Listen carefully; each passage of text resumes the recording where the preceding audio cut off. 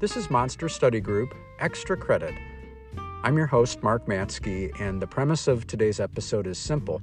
I'd like to share an article with you that I wrote for Nostalgia Digest back in autumn of 2015.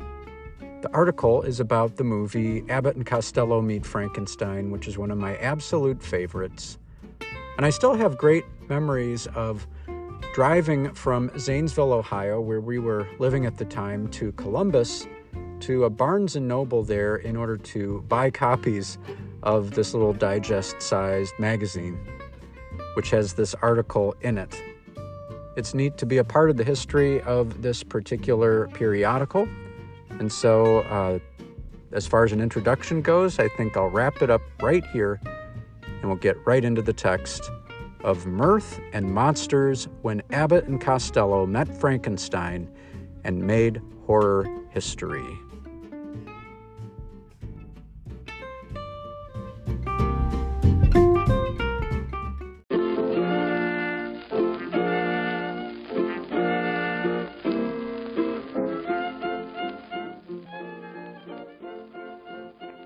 It is no exaggeration to say that the comic duo of Bud Abbott and Lou Costello saved Universal Studios by producing a string of hit motion pictures starting with 1941's Buck Privates, which grossed $4 million at a time when the studio's finances were in precarious shape.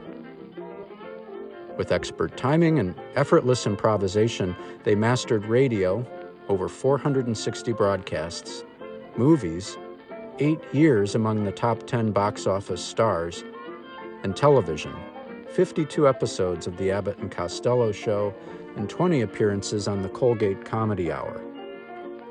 Bud and Lou leveraged their popularity into war bond fundraising efforts that netted Uncle Sam over $80 million. But for all their achievements, their place in contemporary pop culture centers on a singular routine, Who's on First, and a genre-blending picture that married classic comedy with genuine, if gentle, frights, courtesy of Universal's iconic stable of monsters. Abbott and Costello Meet Frankenstein is culturally significant, as indicated by its place in the Library of Congress National Registry, and is universally beloved by fans. Visitors to the official Abbott and Costello website have consistently voted it their favorite. And just think, it was nearly vetoed by one of its stars.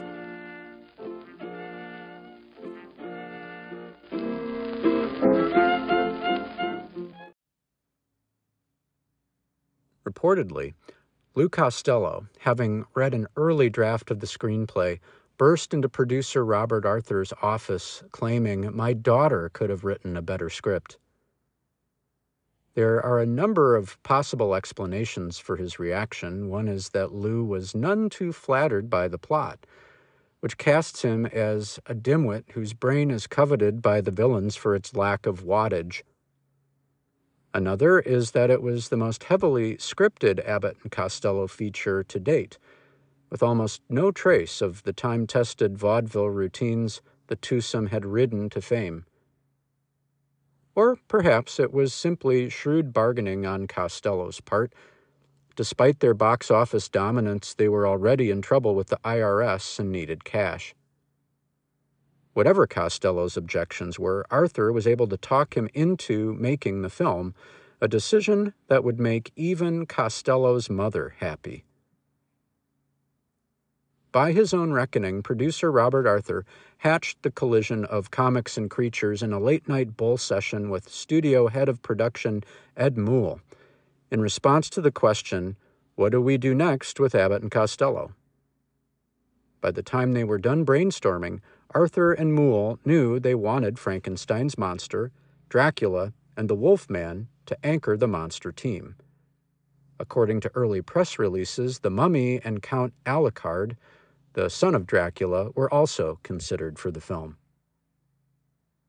The terrifying threesome had appeared together before, in 1944's House of Frankenstein and the next year in House of Dracula, so their grouping was not without precedent. One big difference, of course, was that John Carradine portrayed Dracula in those movies, while one of the master strokes of Abbott and Costello Meet Frankenstein is seeing Bela Lugosi back in the role of the Count for his second and final time.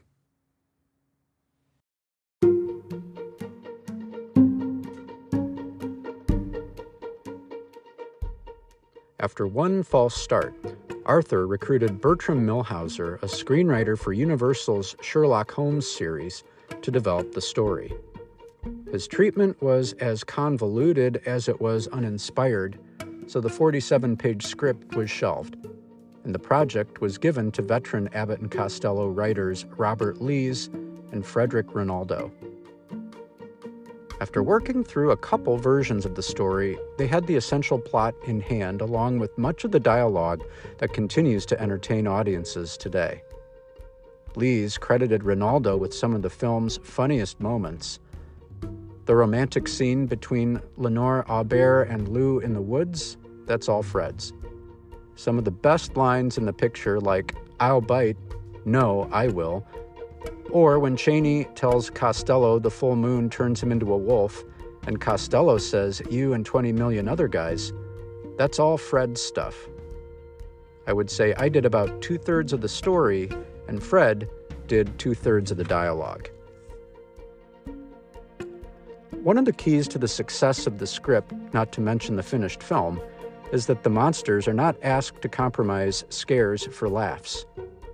This approach is ultimately what secured Lugosi's participation.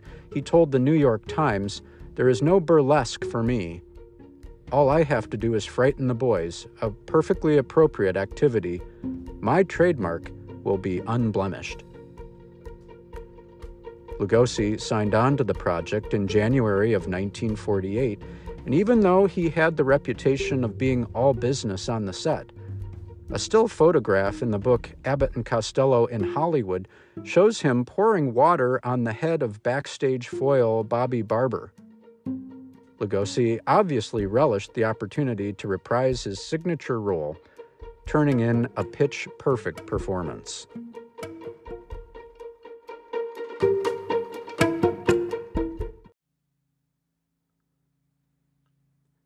Boris Karloff was not similarly inclined, and declined to reappear as Frankenstein's monster.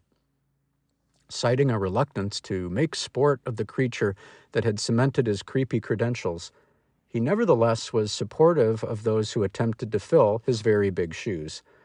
In this case, Glenn Strange, a show business veteran and former stuntman who found his niche in Western movies and television. Glenn had already teamed with Abbott and Costello in 1947's The Wistful Widow of Wagon Gap, and would do so again in 1951's Comin' Round the Mountain. In both films, he displays uproarious comic ability. It should be noted that Karloff held no animosity toward Bud and Lou, as he appeared subsequently in Abbott and Costello Meet the Killer, Boris Karloff, and 1953's Abbott and Costello Meet Dr. Jekyll and Mr. Hyde. Strange was candid about Karloff's influence on his portrayal of the monster. In fact, Karloff had shared his secrets with Strange on the set of House of Frankenstein. As Strange recalled, "Karloff showed me how to make the monster's moves properly and how to do the walk that makes him so frightening." This would be the third and final time Strange would play Frankenstein's ill-fated creation, and the only time in which he spoke. Rounding out the monster trio was Lon Chaney Jr., playing the Wolfman on screen for the 5th time. Like Strange, Chaney had shared the screen with Bud and Lou before, playing a college building and grounds supervisor tormented by Costello's antics in 1945's Here Come the Coeds. In Meet Frankenstein, the tables are turned as the Wolfman tries to get his paws on Lou's ample frame. In fact, Chaney did double duty as a movie monster. When Glenn Strange fractured an ankle on the set, Chaney volunteered to wear the makeup for the shot in which Sandra is thrown out of the laboratory window. Chaney had previously played the monster in 1942's Ghost of Frankenstein. A few days later, Strange was able to resume the role with the help of a metal cast.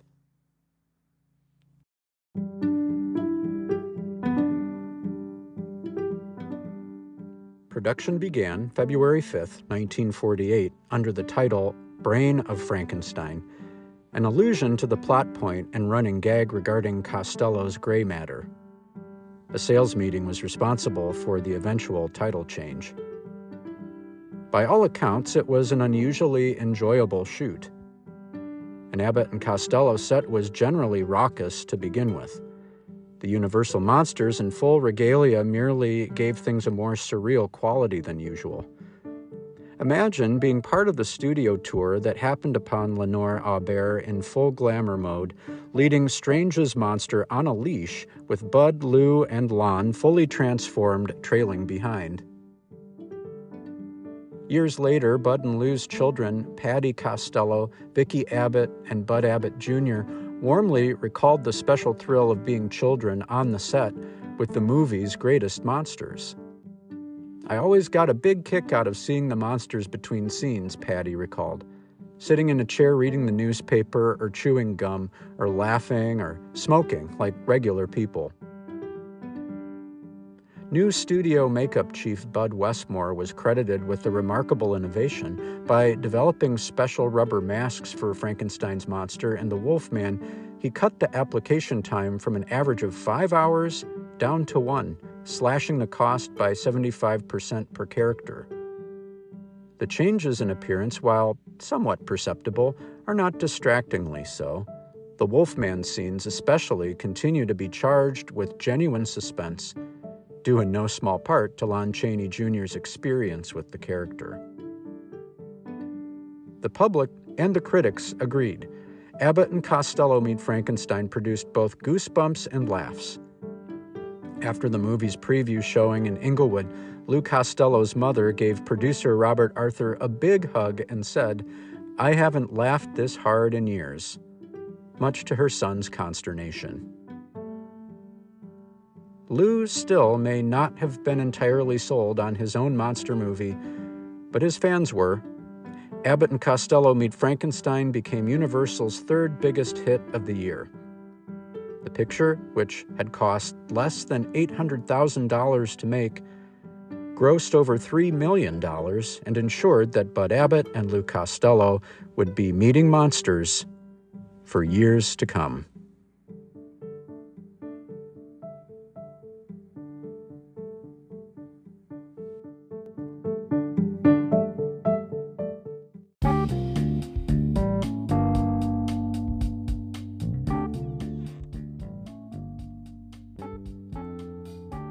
That's going to do it for our extra credit session. A quick one, but one that I hope inspires you to seek out Abbott and Costello. Their work is widely available these days in very attractive formats with extra bonus material and so forth that I think you will find enjoyable. As always, I'll invite you to seek out Monster Study Group on Instagram, where our latest episode information posts, as well as our ongoing collaboration with Monster Kid Radio. As always, thanks for listening.